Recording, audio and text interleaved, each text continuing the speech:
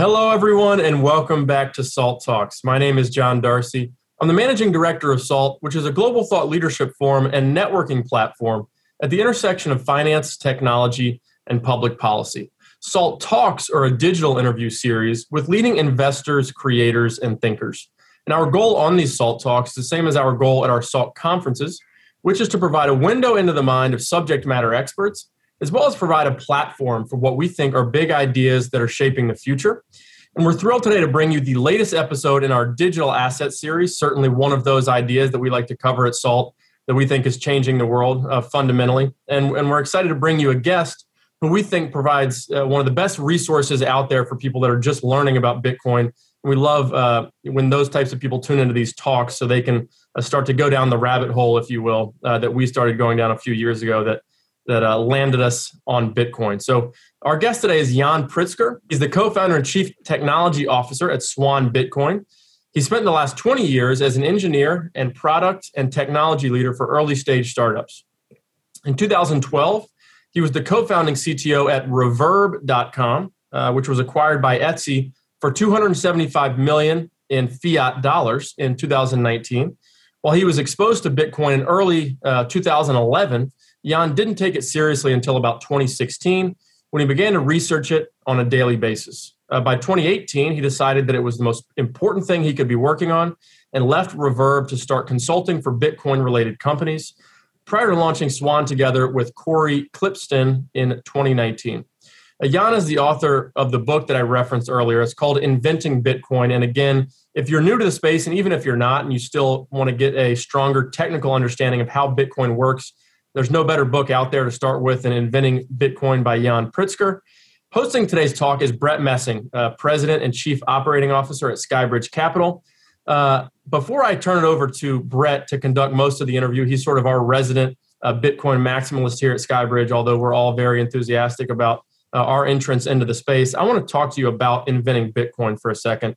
So, obviously we only have 45 minutes or so here, and you could probably go on for much longer than that talking about all the intricacies of Bitcoin. But if someone was coming to you for the first time saying, I know nothing about Bitcoin, could you explain it to me in a succinct way, relatively quickly? How would you do it, sort of going through the outline of your book? Yeah, the book is very much focused on understanding Bitcoin as money, because this is the key understanding for me that really flipped me. I started writing the book, and the subtitle of the book is, the decentralized technology, blah, blah, blah. And I really started thinking about Bitcoin as technology when I was writing the book, but I very quickly flipped my own thinking to Bitcoin as money. And so succinctly, Bitcoin is a new form of money, and it's very similar to the digital money that we already know with digital dollars, with Apple Pay and Google Pay and PayPal and all of that, except for there's no intermediary. And that's a really key point, because instead of those dollars and flowing over these systems, which are either government or corporate systems, now there's these Bitcoins are flowing between peers. Peer-to-peer cash is the subtitle of the Bitcoin white paper. So Bitcoin is a new type of money that kind of takes us into a different world where we don't need these centralized entities in the middle of every transaction where they can censor it, they can change the monetary policy on us, and they can make our money worthless. I do come from a country that did that to the money, which is the former Soviet Union.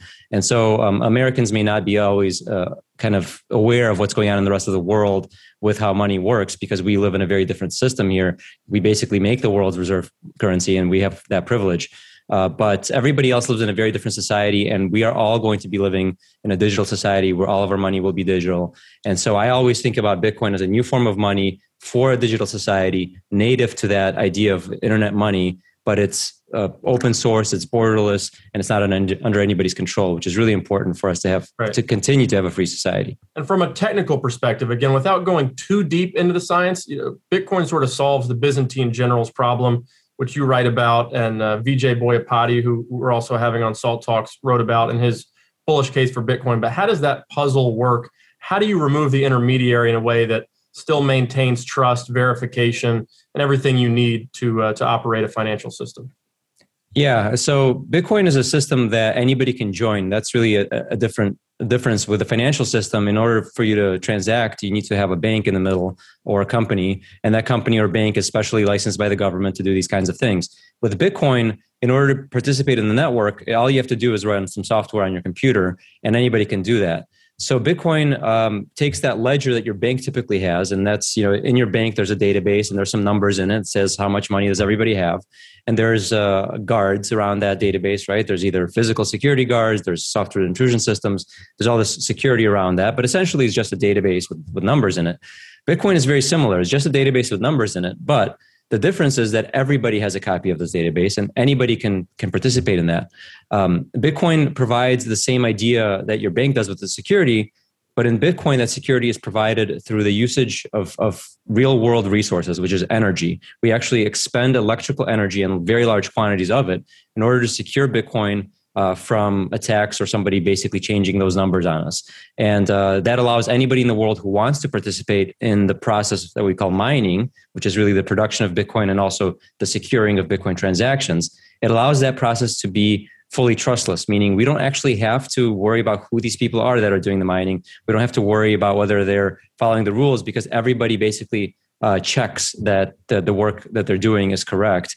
And there's a system of checks and balances there that keeps the whole system functioning, very similar to how our government has checks and balances, but I would argue even stronger. Well, we run a full node here at Skybridge, and the power of the Bitcoin network is how distributed it is. And everybody who's involved in it is obviously they have something invested in protecting the integrity of the network. So we're proud to do our small part in that process. But I'll turn it over to Brett to dive a little deeper into Bitcoin intellectually with you for the rest of the conversation.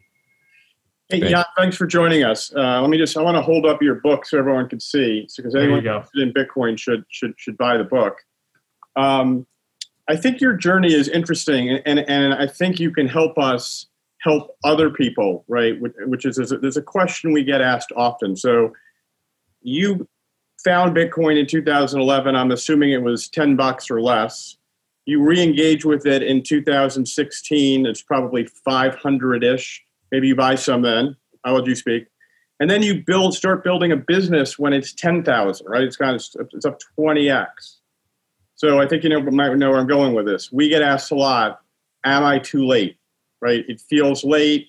It's hard enough to buy Bitcoin the first time for a new buyer, because you're remembering 2017 and Jimmy Fallon making fun of it, and your neighbor's kid asking you about it, and it's something you couldn't take serious, and now you realize you might have to, but it's still so hard. And then when you couple that with being the guy who top ticks it, I think it just makes it difficult. So how did you think about that? And then how do you think others who are addressing it here today at 50,000 should think about it? Yeah, so I think it's a very common story that people have multiple touch points with Bitcoin. As you said, my first touch point was in 2011, and I heard about it on Slashdot, which was a website for nerds. I think it still exists, not very popular anymore. But essentially, it had tech news, and it said, "Hey, there's this open source payment system people are building." I said, "That's interesting, and maybe I'll buy some." Bought some at $30. Watched it go down to $2. And just exited the market. I just thought, okay, I've been taken for a fool. I mean, I didn't have very much money in it. I had like $1,000 in it, right? But just the feeling that you got taken for a fool is so strong that you just sell the bottom, you get out of it, and you never look at it again, right? And that's exactly what happened to me. And in 2011, I did that. 2013, there was a change in the market, right? The price was actually $1,000 when I kind of revisited in 2013. So it gone up tremendously from my first experience at 30, right? And what made me think of it differently is now there was an app called Coinbase, and it was pretty shiny. It looked nice. Looked like somebody had put the time in to do it right. And it was a very different world from in 2011 when you were buying on a very shady exchange called Mt. Gox. It was a really poor user interface. You had to wire money to very questionable places. And it was basically the change in user experience that made me think, you know what, maybe there's something here, right? And then in 2016, again, you had this massive shift in the way that people were thinking about Bitcoin. You had more and more companies coming into it. You had more building. And for me as an engineer and as a startup person, I started seeing an ecosystem emerge. And watching an ecosystem emerge around something, you start to think of it differently. You don't think of it as this, it's just this thing that's worth, X amount of dollars. No, it's a system, and there's infrastructure being built. And that makes you wake up and say, okay, well, why are people building infrastructure on this? There must be something more to it. And I think as the price grows and as the adoption grows, what we're actually creating here is essentially an unstoppable monster. So price is a very good measure of adoption. The reason the price is going up is because there's more demand. It's very simple, because Bitcoin supply is very constrained. So the demand goes up, the price goes up. So as price goes up, more money is invested in infrastructure, more money is invested in mining. For example, in 2011 or 2013, miners were just people with a machine in their garage. Now miners are public companies with millions of dollars at stake, sometimes hundreds of millions, billion-dollar market caps. So it's a dramatic shift in how the network has evolved. And that means that we're at a different place, right? And this year, we know there's a major development with public companies now entering into the space. Tesla or MicroStrategy or a dozen other companies that are now buying large quantities of Bitcoin at these prices. So now you have to ask yourself, why are they doing that? And how many more companies behind them will follow? And we know there's very, very large demand for this. So for me, it's actually being de-risked as it goes further, right? All of these kind of early narratives around Bitcoin is for criminals or Bitcoin is a Ponzi scheme are being disproven every day as more and more people and more companies and smart people enter the space. You know, folks like Jack Dorsey and Peter Thiel don't just do things for fun. They're smart people and they're doing things because they have a reason. So if you really pay attention to these folks and you also recognize that the ability to enter into Bitcoin it isn't even there for some of them, right? If you're a $100 billion asset manager, it's very difficult for you to buy a significant stake in Bitcoin just because of the liquidity. And that liquidity is growing every day. So for me, it's not at all about, am I too late? It's that we're actually too early. If you look at the adoption of Bitcoin, I mean, how many percent of the world has any Bitcoin? It's certainly in single digits. It's probably under 5%, almost certainly under 2% with any significant allocation. So if you look at that, it's kind of like internet in 1995, where you could have said, hey, the internet sucks. It's over. It's been 2 decades. It's not going anywhere. And people have said that. There's a Newsweek article by Cliff Stoll in 1995 that totally dismissed the internet and said, my local mall is doing more business than in a day than the internet does in a month. But that was at a time when internet penetration worldwide was 0.5%, and it was 5% in America. And I would argue we are at the internet moment of 1995 right now in Bitcoin, where that's exactly the penetration we have in the world, and we can see it growing exponentially. And you can either dismiss it and say, I missed the boat, or you can realize that we're standing on the floor of the exponential curve that's just coming up. Thank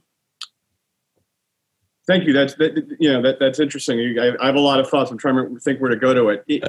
It does seem to me that, right, the defining feature of Bitcoin, right, is the restricted supply, right, and that it's predictable and it doesn't respond to demand, right. But as Bitcoin goes up, right, each coin is worth so much more. So I was thinking about Square. So Square issued earnings yesterday.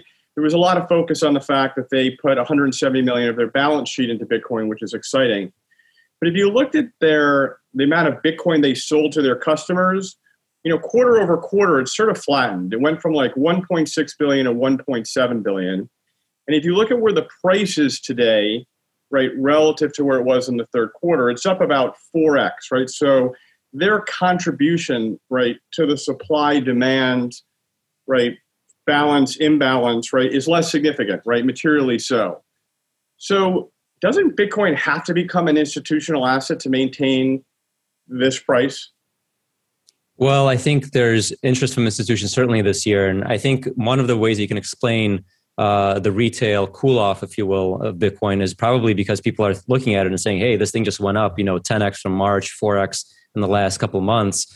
Why would I buy the top? Everybody's thinking they're buying the top, right? And when you're a retail investor, which is, I'm happy that they're thinking that way. Maybe they're being a little smarter than in 2017 when everybody did buy the top. And then the top only lasted a few hours. But this time it seems a little bit different. These prices are sticking around for weeks, now months. We've been grinding from 30,000 to 50,000. I do think there's a difference in how institutions are thinking about it. And that's both from my own experience at Swan, because we do onboard we onboard smaller businesses, but there's certainly small and medium-sized businesses that are not going to sell tomorrow. They're here for 10 years, 50 years. Some of them are looking at it as something that they're going to just keep in the family and pass on for generations. So it's a very different mindset. So I'm not too worried that retail people are buying less on Square. Actually, they shouldn't be buying on Square because there's ridiculous withdrawal limits. So don't do that. But I think there is a certain amount of cool off there. I wouldn't use Square as the judge of how Bitcoin is being sold at all. We know, for example, there's $25 billion of interest at NYDIG right now from institutions. I believe that's because it's just very, very early. It's not going to be 25 billion. It's going to be 250 billion next year, potentially. So we're looking at the beginning of that cycle. And so, yes, institutions are going to be adopting it, but you also have to look at what's going on all over the world. And we are in such an American bubble here. And I just have to hammer this home for people who have never been outside the US or haven't looked at financial systems outside the US. Right now in Argentina, you cannot buy more than $200 American dollars per month.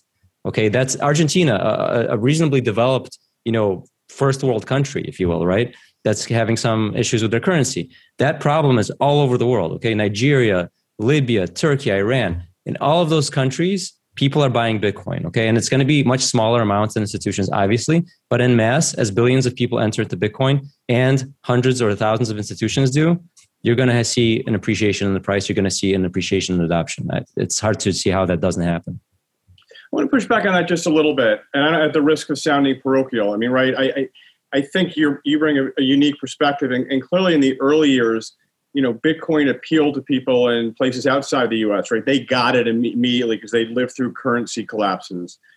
But if you think about what happened in the fall, right? It was some combination of Michael Saylor, Square, that Grayscale vacuuming up, right, and PayPal, right, for U.S. actors. It just feels like the U.S. financial system is so critical. Like when people say, well, if the U.S. bans Bitcoin, I'll just go somewhere else and buy Bitcoin. Well, that's fine, but Bitcoin is going to be worth 75% less than it was the day before the U.S. banned it because BlackRock's not going to hold it. You know what I mean? It's like, you can just go through. So isn't the U.S. important just because of, its role in financial markets? Yeah, no, I would agree with that. Absolutely. I think the U.S. is important. And it's kind of like, you just have to think about it proportionally. Where's the wealth, right? The wealth is here. So the wealth and the knowledge, frankly, is here. So we have the access to Bitcoin and we should be buying it, right? The U.S. is absolutely in the position to be a world leader here. Whether they voluntarily give this position up by banning it is a question. I don't think it's going to happen because, frankly, the government is run by corporations and corporations are now buying Bitcoin. So I don't really see that happening. We also have, senators that are now Bitcoin friendly on the banking committee. So I don't see that ban happening. It's also a big free speech problem. But even if it did, it would be the America basically as if America said, oh, you know what, we're just going to ban gold. We're not going to allow our central bank to hold the gold. And you're taking yourself out of this system, which is clearly the future of money. And yes, it may cause a dip in the price, but another country that is not, as scrupulous as the US is going to come in and do that. So somebody's going to take the reins on this thing. But yes, I do think the US is systemically important in the sense of adoption. Yes, they're driving the adoption right now. But just like with the internet, right? With 1995, 5% was in the US, 0.5% worldwide. The US was the leader in the internet. And it's good that they continue that leadership and continue that encouraging that innovation instead of saying, oh, we're going to ban open networks and we're going to force everybody to register to run a website. They could have done that too, right? And they didn't. So I think the U.S. is pretty smart as far as the regulation is concerned. I think they're going to wake up to this idea that this is innovation.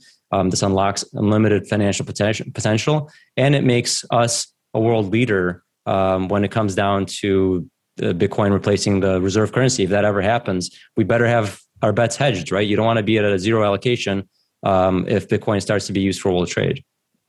Does it bother you that we have sort of, people at the head of the sort of, regulatory system here in Europe sort of peeing on Bitcoin at every opportunity, for lack of a better word? I'm talking about obviously Janet Yellen and Christine Lagarde. It doesn't bother me. Frankly, they're kind of aging themselves out. If you look at the adoption of Bitcoin, it is very stratified by age. I would argue that probably folks like in the boomer generation, at least for us, the majority of the money is coming from them, but the numbers are coming from the millennials, people, Gen X. So I do think there's a certain amount of old guard that's just going to get turned over. And also that Bitcoin threatens their entire job, right? What would be the job of Janet Yellen, or it would look very different, right, than on a Bitcoin standard. So I think it is a big threatening thing. It's kind of like, the horse salesman saying cars are noisy and dirty. And it's just going to be a generational shift as people think of it differently. So I'm not too worried about them, saying these things. They're going to have to say them until they're forced not to say them. Do you worry about the bans around the globe, right? Between China and India, some African countries, we're probably approaching half the world population, right, where Bitcoin has been banned. I don't know that that's true. I mean, there's definitely been some gray area stuff going on. I don't know if it's half the world where it's banned. I'm not sure about that number. Maybe you have better data than I do, but wasn't China you have 40%? So I was just rounding, for well, but but hold on a second. If it's banned in China, then why is all of the Bitcoin mining in China? Right, it's not banned in China, and people are getting Bitcoin, out of China as well. So it's very hard to stop Bitcoin. And another thing to think about is every time it has been banned in any sort of way, whether it be restrictions on trade or whatever, it causes the local price of Bitcoin to skyrocket. And what does that do? It creates black markets. And what do black markets do? They topple governments. Historically, that's what they do. If the currency of your local government is weak and the black market currency is strong, that black market currency starts to gain usage, and then, game over. Yeah, I'm only asking these things because I've been accused of being ragingly bullish, so I'm trying to moderate a little bit here. I appreciate that. I'm also raging bull, so it's very difficult. I'm to quote a friend, Raul Paul, I'm irresponsibly wrong. We've been told we have to be balanced in these conversations. Yes, balanced. So that's what I'm striving for. We'll have we'll have a cheerleading session after. Can we talk about, particularly, given your background and the way I think you probably think about things, be interested in what kind of valuation methodology you use or you think people should use, right? Because if you just, at a very high level, right, capital's competing with each other, right? Stocks are competing with bonds, and right now gold is, capital's looking for the best place to allocate it. And I think most traditional investors will look for, how do they know if it's cheap or if it's expensive? How do you think people should think about Bitcoin in that context? Yeah, it's very tricky because I think traditional investors always look at what are the cash flows? What am I getting? What am I actually buying here, right? You're not buying a cash flow yielding asset with Bitcoin. You're buying an adoption curve of the future of money, which is a very different thing. And I think a lot of people are still thinking of Bitcoin as a hedge or as an asset in their portfolio with a high Sharpe ratio or you name it. I really think that's a flawed way of thinking about it. What you really have to ask yourself is what percentage of the world's value would be stored on a network that allowed that value to move freely, borderlessly, frictionlessly, as opposed to, sending money from America to Venezuela and getting, horrible fake exchange rates in the middle and getting censorship and getting that money stolen or getting it lost in the, bank-to-bank settlement system versus I can send, $1 billion in a minute to any country in the world instantly. That's a pretty different experience of money. And so the question is, what percentage of the world's wealth would be interested in that kind of functionality, right? And you can look at things like the stock market, real estate, gold, all of these things, right? They have a certain, and I'm not an economist, so this is just me parroting things that I've learned, but these things have a certain amount of moneyness, right? The reason people buy the stocks when they have, cheap money, right? What you're seeing Saylor do, he's taking a loan for 0% and he's buying Bitcoin, right? They can buy Bitcoin, they can buy real estate, they can buy stocks, they can buy things that are highly liquid, easy to sell, and they can park their value in these things. And so the question is, what percentage of those assets are, what percentage of my house is worth X because I'm living in it versus because I'm going to be able to resell it later. Like, for example, I live in a neighborhood that is very constrained. There's only 100 houses in this neighborhood and you can't build inside of it. So this is it. So my house retains its value really, really well, right? Because I know that anytime I want to, I can leave it, resell it, instant demand. Other places, right, where there's unlimited land, they don't hold value so well. So you see people buying, a luxury condo in New York and for $10 million and holding it and nobody's living there just because it's a store of value. So when you're talking about those kinds of functions, how much better is Bitcoin at that than those other things? And I would argue almost infinitely, because a house, it has its use value and has its kind of moneyness premium. And then stocks, like you have Tesla, it has its future cash flows, but it also has its premium just because, we think it might be easy to sell to somebody else, a greater fool, if you will. Bitcoin is better at those things because it's all pure monetary premium. It's purely money. It's literally cash. So if you believe that, then the way you have to value it is what percentage of the world will want to store their wealth in cash if that cash didn't lose value. And I think that's a very high percentage. I don't know what that number is, but it's certainly tens to hundreds of trillions quite easily. I agree. How do you think about Bitcoin volatility, right? We've had, we had a 25+% pullback in January. We had a 22 or 23% pullback this week. And how, I guess personally and at Swan, how do you, what are you telling clients? Was your phone ringing a lot this week? Frankly, no, which is very interesting. So we've only ever had one person sell, and that person just had to take some money off the table for personal reasons. We don't actually have a sell button right now on our website. We encourage everybody to hold their Bitcoin for a very long time. We open up IRAs and trusts where people are passing on the Bitcoin to their children. The companies that we're onboarding are all looking at it at a 10+ year horizon, most of them beyond that. Again, a lot of these are family businesses where they're thinking about keeping the Bitcoin. Opposite of Robinhood, right? So literally, yeah. I mean, completely the opposite. And I think this is very interesting. This shift to Bitcoin as a store of value, as an inheritance asset, as a long-term play is relatively new. I don't think that's the case in 2017. And that was, people just getting retail FOMO, trying to trade other crypto assets and basically just getting wrecked buying the top. It's a very different experience right now. People are really thinking about it for the long term. And with that in mind, the volatility is really not a problem, right? And yes, it goes down by 20 or 30%, but then it goes up by 10x. So I would ask, where's the problem? If you're really in it for the long term, there shouldn't be any issues with the volatility. And you can always size your investment to your comfort level. So I think that's, is what it is. Dollar cost averaging is something we highly promote. Obviously, it's kind of how we launched. But dollar cost averaging really, it's a very hard to lose strategy on Bitcoin. If you look at it in any 3-year time frame, you're pretty much up.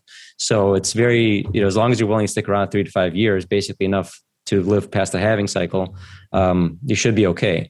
And again, looking at it at a 10-year horizon, there's no issue about volatility at all. You can't have Bitcoin without volatility. It's being adopted by people, in bursts. So you're going to have that volatility as it gets overvalued and it kind of comes down a little bit.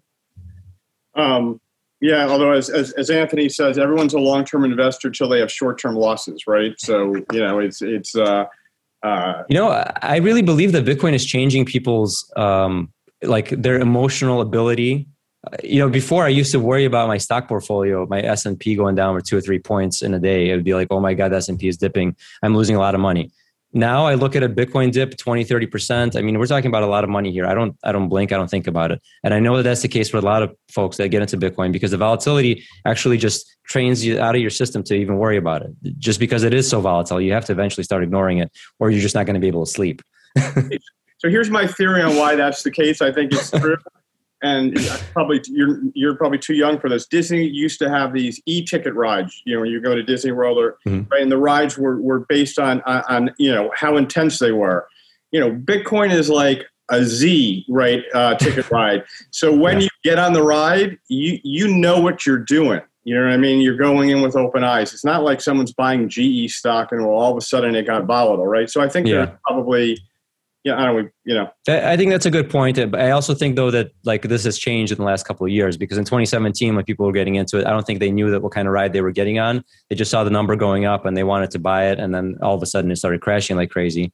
But now I think with more history behind us and a little bit of a rear view mirror, it's easier to see that Bitcoin does have these really big quote unquote bubbles that then pop, but they pop, at a 2 or 3x above their previous top. And, it's not an issue in the long term. Okay, so that's a good segue. Do you think the cycles continue this way? It's very hard to say. I mean, Bitcoin has a very interesting release schedule where it's tapering off and we're having less and less Bitcoin released over time. So, for the folks that don't know, Bitcoin is actually going to continue to distribute all the way in the year 2140 or a little bit ahead of that. So we have 100 years ahead of us of Bitcoin mining, but it's a smaller and smaller and smaller amounts. And so I think we're going to see different behavior potentially as the amount of Bitcoin on the market shrinks and people start to really understand the scarcity of it. And perhaps that's what we're seeing now with this year, because one of the differences this year versus 2017 is that we're actually seeing a net outflow or a large outflow. I'm not sure if it's a net outflow, but a large outflow of coins from exchanges. So in other words, it's not people buying Bitcoin and then trying to trade it. It's them taking it off of the exchange and trying to store it for the long term, which may change the nature of the market because people aren't necessarily trading it all the time. I mean, sure, you have guys, doing 100x leverage on Bitfinex, but most of the institutional interest is not in that. It's really just to take it and hold it for a long time. So it may change the nature of the market as more of that float is pulled off. We'll have to see. Right. My experience with sort of what I would call great trades is they never last. And so the great trade is, well, I buy Bitcoin at the halving, right, when the supply is reduced in half, and I hold it 14 to 18 months, and then I sell it. Maybe I even short it there, and then I repeat this, and it becomes like the Bitcoin Olympics, right? Every 4 years I'm going to do this. And I've spoken to too many people who have that mindset, and if you go on Twitter, people are tracking where we are after the halving. And it's my personal view that one of two things is going to happen. Either the bull market's going to end way earlier than people think, or it's just going to keep marching forward. And so you're going to have these people who get off, regret, right, as they watch it go off. And given that I'm wearing a Bitcoin hat, I'll let you guess which of those two outcomes I think is likely. But I would say the idea that this predictable trend continues, I would put it I agree. Low percentage. Yeah, I agree. I don't think it's going to be as predictable. And I know so many people who've gotten wrecked trying to short tops, thinking that it is the top of Bitcoin where it has no real top. And it's, again, I would bring it back to the analogy of the internet where, in 1995, you saw it like, it had a dip in adoption, or around 1999 or 2000, there was the dot-com bubble burst, and all of a sudden there was articles about people quitting their internet accounts or something like that. And if you would short the internet at that point, you would have been just destroyed, right? Absolutely wrecked. Like all your models are destroyed. It's the same thing with Bitcoin. If the truth here is that we're on an adoption curve and this is not a financial asset that goes up and down. No, it's an asset that just hasn't yet been fully adopted. So it's just like shorting TCP/IP or the internet. I mean, you would be an absolute fool to do that. Or Amazon for that matter. If you try to, short it in the long term, you would be just destroyed. So it's the same problem here. We're in a place where the final state has not yet been achieved and may not be achieved for decades or longer. So you can try to trade those, ups and downs. Good luck. But again, it's like trading, trying to short the internet. It's just not smart. So Jan, what do you worry about? If we're wrong, okay, we're wrong. You and I are having a beer. It's 10 years from now. And, this seems like a ridiculous video that we made, me wearing a Bitcoin hat, right? And you being bullish, having built a business. And we're just totally wrong. Why are we wrong? Like what? I think there's some things we don't know about, maybe there's a fatal flaw discovered in the technology or in the encryption that we just never thought about. Maybe somehow like the government just like decides to just perpetually spend, billions of dollars attacking the network to never let it continue forward, and literally just decides to just continue to print money and to do so only for the case of stopping the Bitcoin network to move forward. I mean, these things could happen. They seem kind of outrageous. But those could be probably the things that would make it really, at least unusable in some medium term. But I mean, imagine the U.S. government just like taking over the Bitcoin network and amassing all of the world's mining capacity and like building factories just to outpace the rest of the world, just to make the thing stop. It seems ridiculous. But Elon's taking us to Mars. Yeah, we don't have to worry about regulation here on Earth. Exactly. There you go. We're going to need a free money on Mars. We're going to need a money that is not controlled by the U.S. government. So, right. I guess it's what I always say is I think regulatory is always risk number one, right? I mean, that's and then it's the unknowns, right? We're talking on Zoom. We're doing this Salt Talks, right, because of the pandemic, right, which is what Donald Rumsfeld said, the unknown unknowns, right? Which that's. But it's far different. I spent most of my career trading energy where, you worry about OPEC, you worry about, war breaking out or peace breaking out or, regulation. There's just, Bitcoin, I don't know. I don't, to your point, I don't worry about it that much. But sorry, go ahead. No, you go, please. I was going to say that I really like to look at Bitcoin's incentive structure and its underlying mechanics to think about like what could probably go wrong. And, what's interesting about Bitcoin is that it has all this self-balancing behavior, right? So, okay, the U.S. decides to ban it. Like we're gonna take ourselves out of the mining industry. We're going to tell Peter Thiel to go home. We're going to tell everybody to stop mining, stop buying. Great. Then what? Some other country, there's a vacuum. There's a power vacuum. This is a thing that is worth a lot of money, right? Okay, so it drops by 75%. It's still worth a lot, and it starts to gain traction in other places, right? Okay, that country bans it. Somebody else steps in. I mean, there's no real game theoretic scenario here where it just dies, right? You would have to kill it everywhere and kind of all at once. And it's a very difficult thing to do because it has so many different heads. And again, those heads, if you think about it, the places that would more likely ban it, I don't worry about the US banning it. The places that more likely ban it and where you've seen the bans are the places that actually have problems with their currency, right? Those are the same places that ban you from buying dollars. Those are the places that are really worried. And what happens in those places is that Bitcoin goes up in value, and the people who end up holding it are able to pay bribes in the Bitcoin. They're able to buy off government officials in the Bitcoin. The local currency is worthless. And so you have this self-perpetuating cycle. So over time, it kind of self-regulates itself. It's really difficult for it to be killed in any one place. And any attempt to kill it that fails only makes it stronger because it's just demonstrated Bitcoin's whole value proposition, which is it's money that can't be killed by governments. So as soon as we see those failures, value goes up, price goes up, right? Adoption goes up, black markets go up, everything goes up. So it's very difficult for that reason. If you look at structurally how it works and structurally what the incentives are for everybody in the system, it's very difficult to kill it for those reasons. Yeah, it seems to me that as it gets broader ownership, and you know, both from the populace and corporate, it becomes unkillable, right? So maybe you could have killed it 5 years ago. You easily could have killed it 10 years ago. Maybe you can still kill it, but if it continues on the rate it's at, I think it becomes like the Terminator. Right? You can't stop it. I do worry a little bit right now. My history is I was a Democratic deputy mayor in Los Angeles.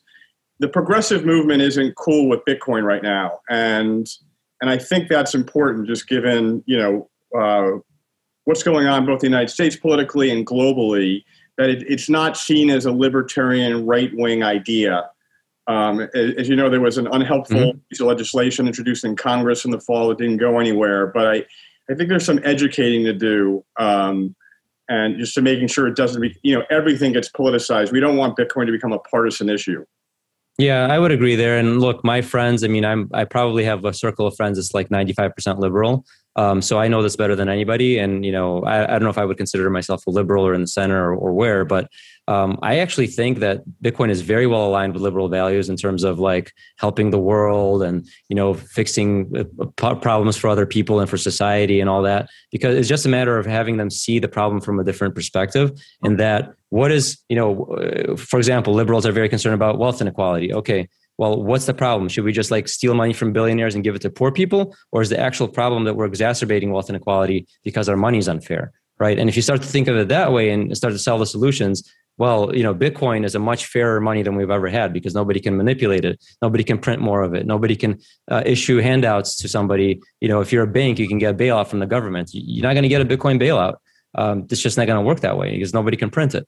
Is there an energy problem? Are we worried about not enough renewables? Well, guess what? Bitcoin helps balance green energy grids. It's a solution for many problems that liberals care about. And again, because of my circle of friends, I'm constantly talking about this stuff. I really do think that liberals will wake up to these things at some point when they realize what the truth is. But unfortunately, a lot of people have their heads up, a certain bodily area that, and they just don't think of outside of their own bubbles. And so they're conditioned to think that the only solution to everything is government. And that's just, I think the more you read about this stuff and think about it, it's just not.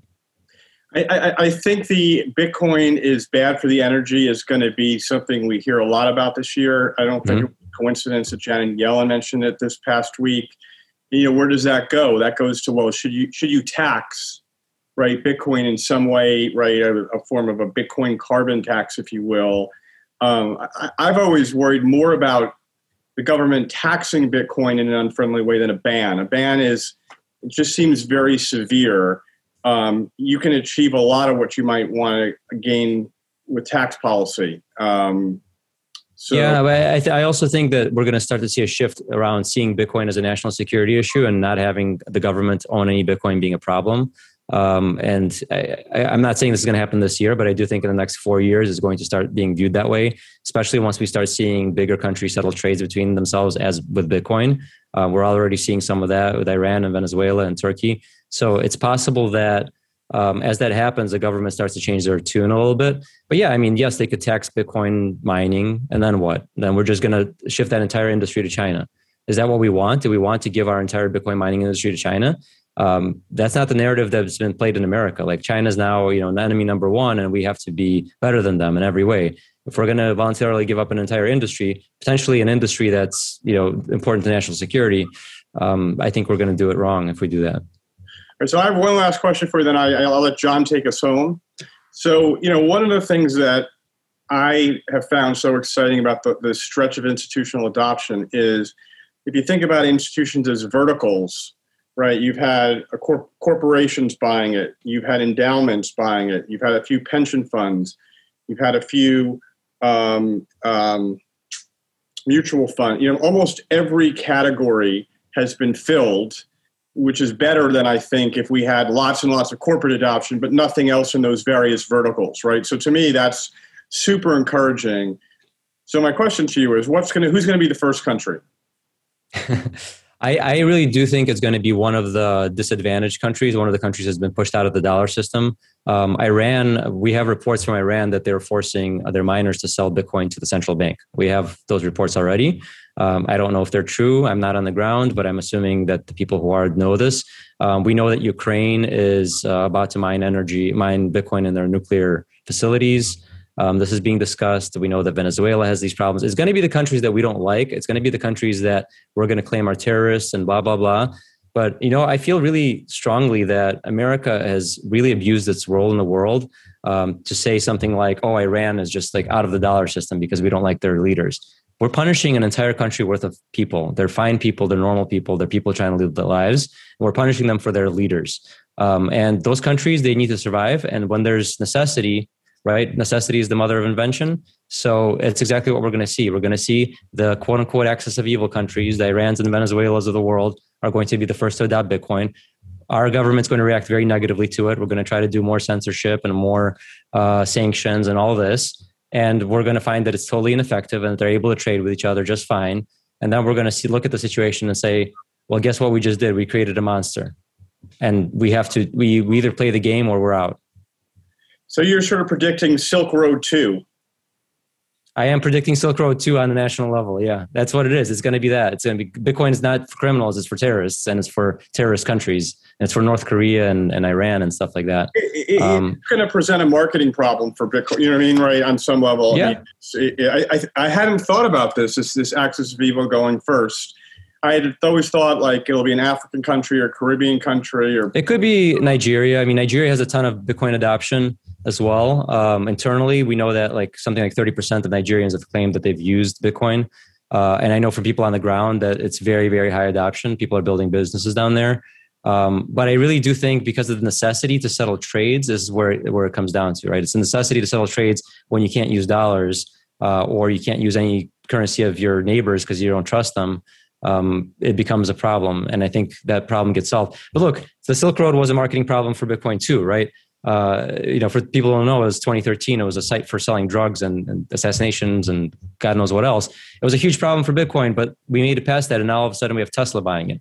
So it's the same thing here where even if there's negative publicity in the first place, then it's the mind shift around, well, it's for criminals because money is for everybody. Just like the internet's also for criminals and so are shoes and computers.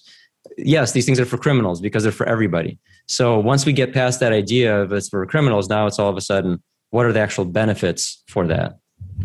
So I'm going to let John speak. I just want one comment. I'm going to lose some Bitcoin cred. I actually read on vacation this book about Silk Road, Nick Hilton's book, and it was fascinating and fun, but you won't see me wearing a Free Ross t-shirt. I'm not saying he should stay in jail forever. I think the sentence was wrong, but he could spend a little time there. I think he's only been there 5 years, Anyway, so my Q rating just went down a little bit in the Bitcoin community.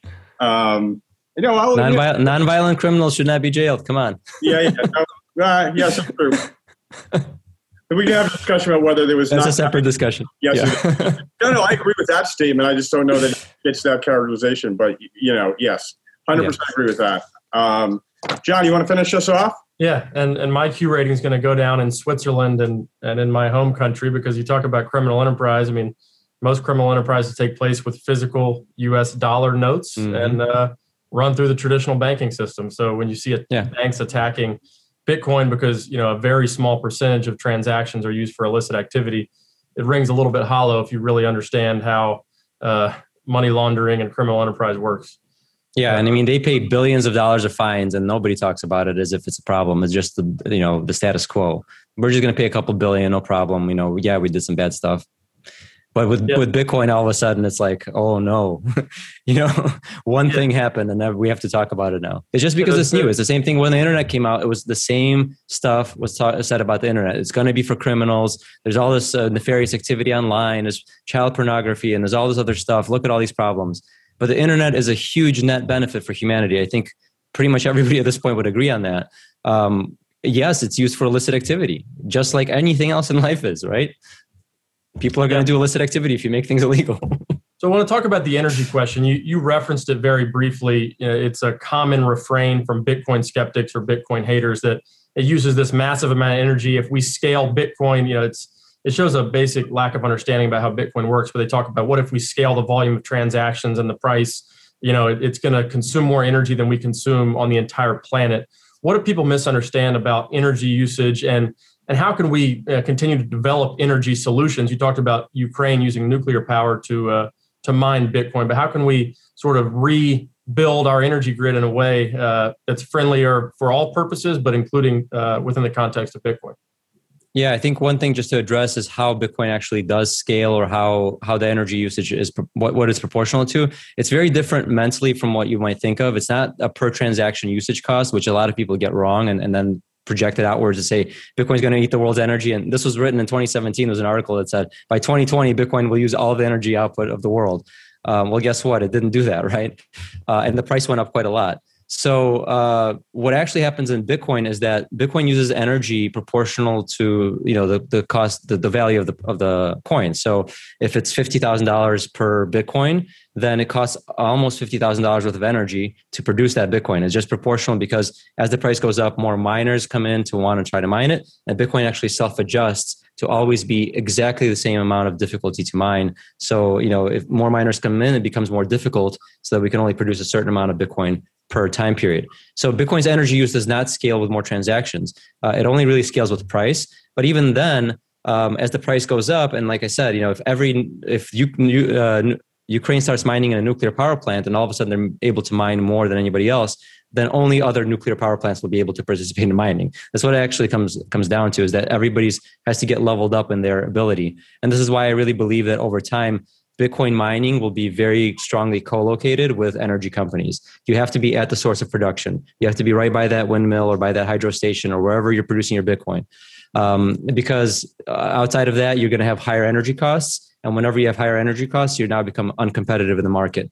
Bitcoin has an effect to push out anybody who's not on the cheapest, absolutely cheapest Bitcoin energy production costs. So that's number one, is Bitcoin's energy usage is not specific to transactions. We can have 1 million transactions. And by the way, a Bitcoin transaction is not a person-to-person payment. This is another thing people don't understand.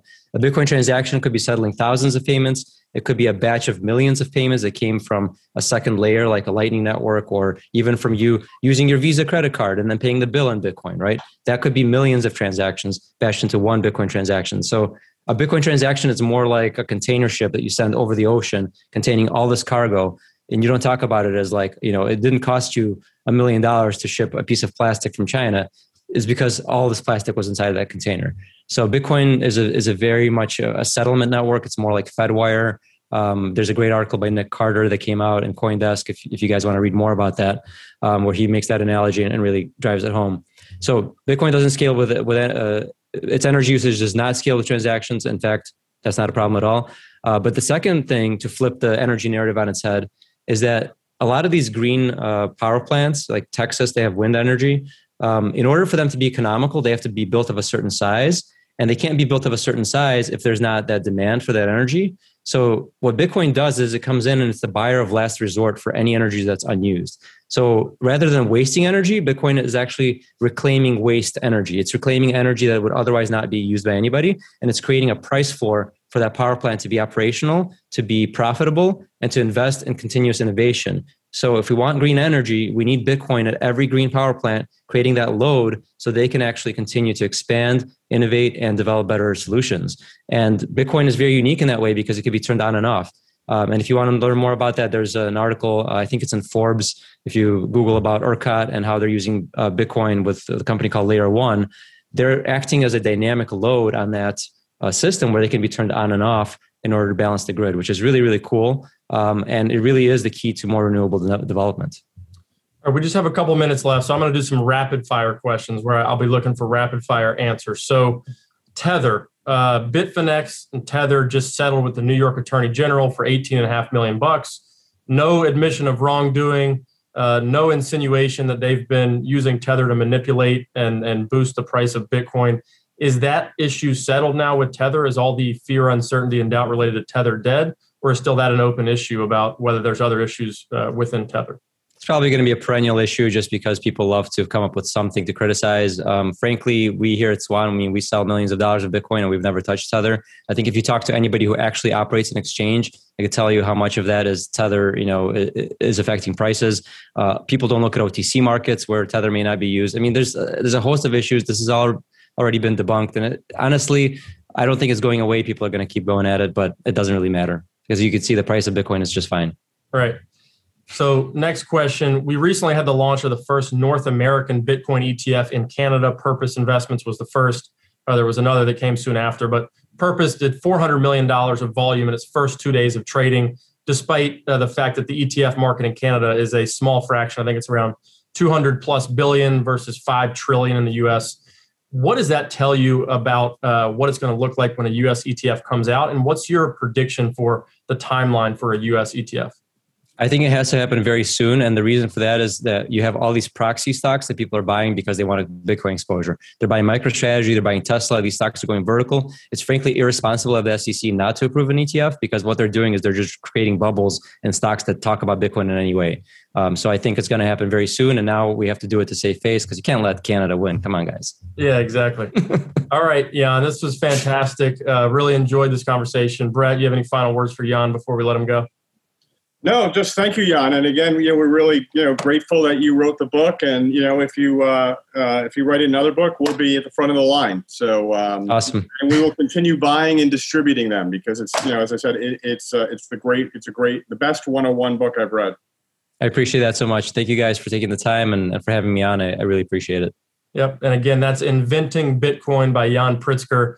It's a relatively quick read. You can get it straight on Amazon, but it's a great place to start in terms of understanding the technology. And Vijay Boyapati, as we mentioned, The Bullish Case for Bitcoin. You put those two resources together, you're on the path to becoming a Bitcoin maximalist the way Brett and the way Jan is. But thank you, everybody, for tuning into today's Salt Talk. We love educating people about digital assets. It's something that we've been on a journey over the last several years to learn about it and get comfortable with the custody and the security and other issues that people bring up when they express skepticism about Bitcoin. But just a reminder, we have all these episodes of Salt Talks focusing on digital assets on our website, salt.org/talks. You can go there and view them all on demand. And you can view them all on our YouTube channel as well, which is called SaltTube.